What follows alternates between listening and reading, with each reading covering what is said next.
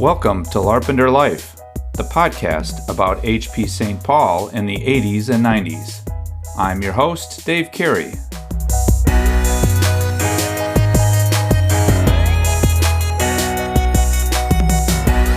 I would have one of us sales reps go down to the bank with her every day with this bag of money that we had to deposit.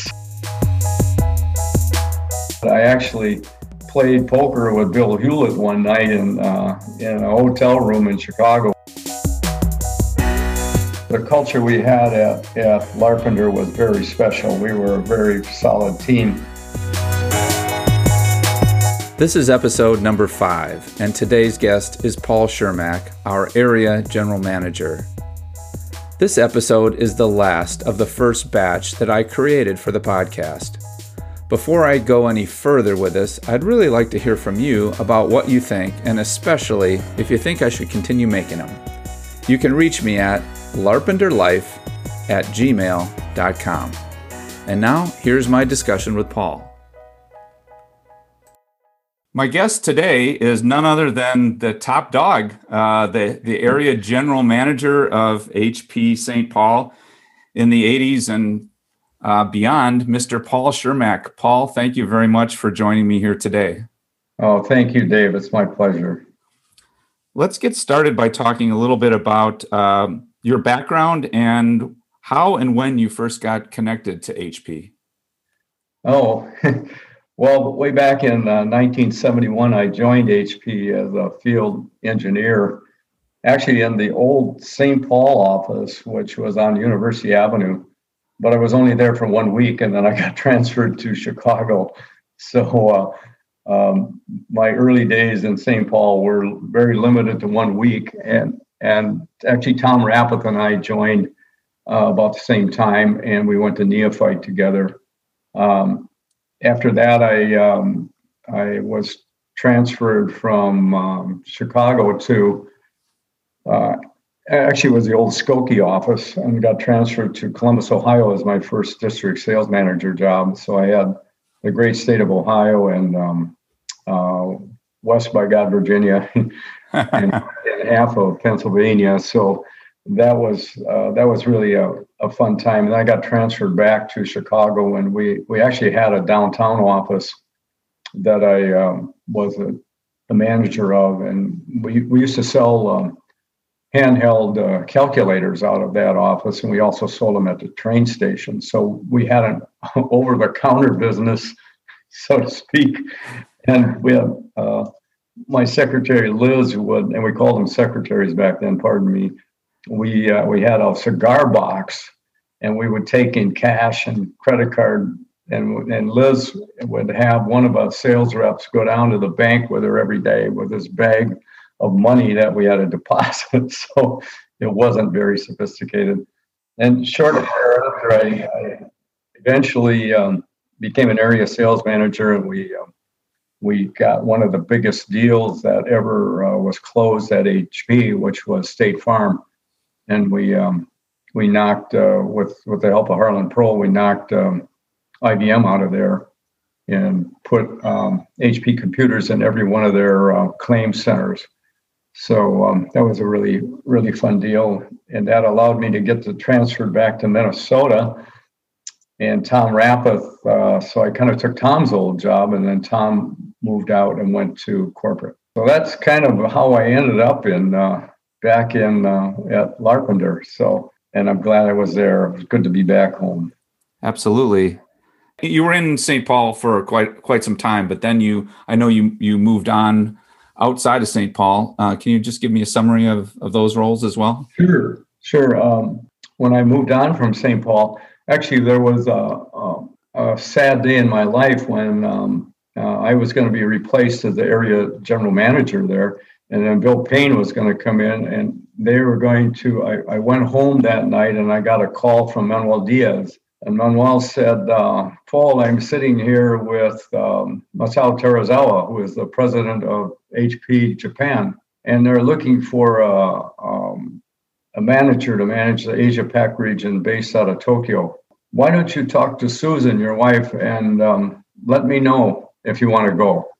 So that's where we ended up going. We went to Tokyo for about 5 years, worked with, I managed the Asia Pac region. So I spent a lot of time flying to Seoul, Korea, to Thailand, to Australia, to China. We actually opened up the China operation, which was back in 1992. I remember the first flight into Beijing. It looked like one of my old military approaches. There were no lights. There were 8 gates at that airport, and there was a guy with a card table selling tea on the inside of the place. And it's gone from that to the biggest airport in the world with all kinds of high-speed trains going out to it. So then I got transferred back to Cupertino, California. I was hoping we leased our house or rented our house in Minnesota. I'm hoping we'd come back, but we got transferred to corporate. So I ended up in the Americas marketing manager. So I spent a lot of time in Latin America, and then eventually Rick Belluzzo, if you remember Rick Belluzzo and McCracken, were at Silicon Graphics, and Belluzzo gave me a call, and they were looking for a VP of sales. And so it would be my first VP level job, and I was a very difficult decision, but there were a lot of old HPers there. So I went on to Silicon Graphics from HP back in about 2000. So that kind of gets you up to date where I've been. I did a lot of startup companies after that and software companies. And I can't tell you how happy I was and my wife was to be back in Minnesota.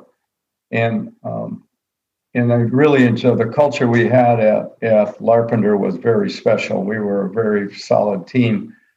I loved the group there. Finally retired at the age of 75. From starting with 1 week at HP here in St. Paul and moving around quite a bit, that's an exciting career, and you've certainly seen a lot over the decades. That's for sure. Yeah. Very blessed to work with a lot of really great people. The HP, one of the incidents one of the stories I had, I actually played poker with Bill Hewlett one night in a hotel room in Chicago. We had a meeting there, and Bill Hewlett came out to meet some of the salespeople.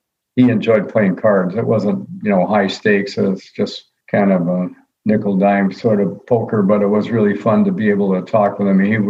You could understand why HP was such a great company with guys like Packard and Hewlett. Please tell me you took a lot of money from him, though. Yeah. No, there wasn't a whole lot of money that changed hands. I think Bob Stringer was a big winner that night. Well, when I edit this out, I'm going to make the story say that you took him for most of what he was worth. So, okay.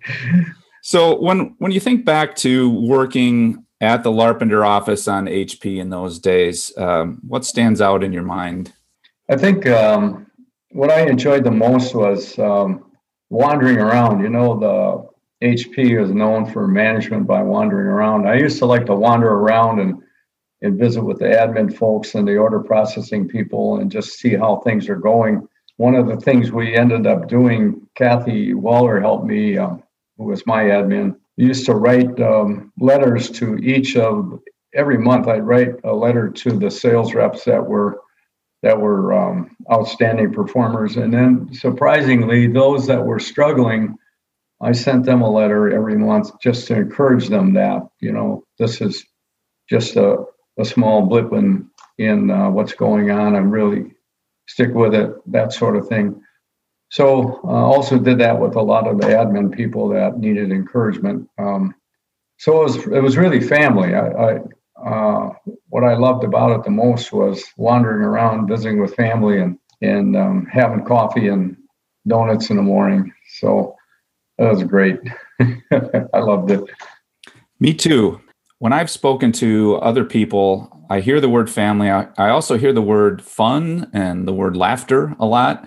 Thinking about those days back in that office, and the culture was really something unique. And I'm wondering if that's something that you and the rest of the management team really tried to explicitly influence, or did it just kind of happen that way? Well, I think, most of us grew up on what's called the old HP way. And the thing I liked about the HP way, it was first name basis. No one ever called me Mr. Shermack, or you never called Mr. Hewlett or Mr. Packard. It was always Dave and Bill. So that sort of it was ingrained in my in my blood from the get-go. So one of the things we used to like to do at the year end, which was always October 31st, we had a drink cart that we would wheel around. We had Bloody Marys. Mike Anderson was my cohort in crime, and even Jack Wambacher. We put on aprons, and we got one of the carts from shipping, and we had vodka and orange juice and tomato juice, and kind of wheel around and make sure all the order processing people and everybody was happy. So it was kind of like a celebration in a way, because it was year end. We enjoyed doing that. I think getting the gang together. Jack Wambacher would pull these things together, and we would about once a month get everybody for like a happy hour in the cafeteria. And I remember Jack used to write as best he could. He was doing rap. I don't know if you remember doing rap music. He would do some rap singing, and we would go, "Oh my gosh, Jack, this is terrible." he gave it his best there with the rap music. I remember a lot of the celebrations too, and that I think that really epitomizes the culture at the time. Obviously, everybody worked really hard, but at the same time, it was an atmosphere of teamwork and celebrating together. I think profit sharing is another example of that. We'd all look forward to the announcement and celebrate together those profit sharing announcements. Do you remember those? Yes, I do. And profit sharing, everyone always looked forward to that. A little funny story I can tell you about profit sharing. A group of us went over to the Steak and Ale when the profit sharing was announced, and we were having some drinks after work. And one of the guys had his wife meet him there, and we all started talking and said, "Boy, that profit sharing of 7.5% was great." And she said, "Profit sharing? What profit sharing?" So she hadn't known all the years that he was getting this profit sharing check. So that was a bit of we all laughed about that afterwards, and I'm sure he had a lot of explaining to do. But profit sharing was always great. I'm curious, from a sort of the buck stops here person in the office, I'm wondering if any of those celebrations ever kind of went too far. I mean, was there ever any difficulty for you? I remember sales conferences where fire extinguishers were shot off, and food fights, and Lake of the Ozarks trips where things got a little wild. Did any of that ever cause you any difficulty, or was it not so much? Yeah, well, it's a couple instances of that. I think one, it happened to be on the Halloween when it was the year end. And we happened to have at Larpenteur, we had in some customers from one of our big major accounts. Actually, we had 2 executive vice presidents there. So we went through presentations on which we normally do, talking about our support services, all of our products, and then we took them to lunch. So when we're coming back from lunch, one of the executive VPs, Clint, said to me, "Paul, is that a nun laying on the ground underneath your flagpole there?" And I went, "Well, yeah, Clint, that looks like a nun there. It really, I'll look into that." So I got a hold of Jack Wambacher and told him, "Jack, there is a nun laying under our flagpole, and our customers saw that. Maybe we ought to go move her inside." So if you recall, we used to, a lot of the staff would dress up because it was Halloween, it was year end, and that was one of those embarrassing moments, to say the least. No kidding. It's something maybe in the office environment in 2021, you wouldn't necessarily see a nun under your flagpole too often. No. If you could go back travel back in time and visit yourself in your very early days at HP when you're just getting started out in the company, you could give yourself some advice or tell yourself something, what would it be?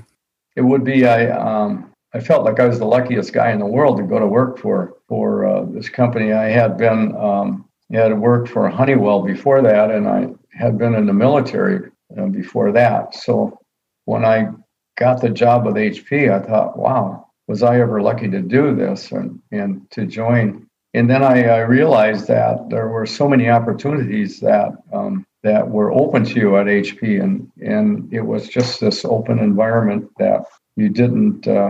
If you wanted to go see the general, you could do that. It was an open door policy. So I just kept thinking to myself, wow, how did I ever come into this company and find this way after working at Honeywell, where everything was very rigid and structured. So I guess I was just lucky to be able to join a company like HP. I'm sure that everybody would like to know what you're up to personally these days, how things are going for you in your life, where you're at even, where are you located, and can you give us a little summary of Paul in 2021? Sure. Well, in 2021, we lived back in Minnesota. We moved back from California in 2012. So I was still working, did some startup companies with actually some old HP friends. Tom Stipe, if some of you remember him, Tom was one of the marketing guys for the telecom area back at HP. And he ended up, there was a company called Symmetricom. And Symmetricom is a spin-off of Agilent, actually. So it's these sync and timing business. So ended up being the EVP of sales there. And then we did a startup with a software company and even a company called Liquid Metal. We were looking at amorphous metal alloys. So I retired at 75 finally and did a little bit of consulting. I serve on a couple of boards, voluntary boards, and am involved with the Lafayette Club where we are members. So yeah, and we're out in sunny California right now, enjoying some warm sunshine.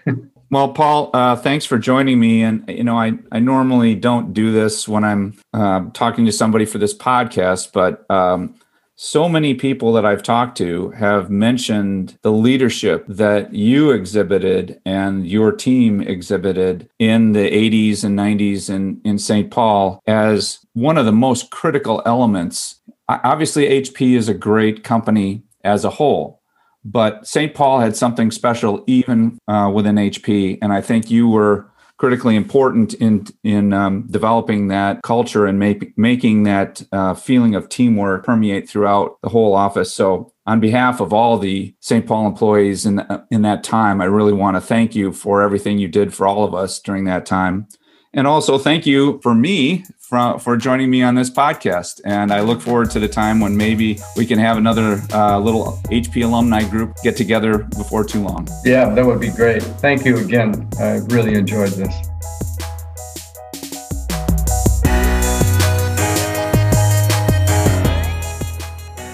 Thanks for listening. Larpenteur Life is produced solely by me, Dave Carey. It's not affiliated or sponsored by HP in any way. Folks, please let me know what you think of Larpenteur Life as a podcast and if you'd like to see me continue. Please send me your ideas by emailing me at larpenteurlife@gmail.com. You do remember how to spell Larpenteur, right? Until then, take care, everyone.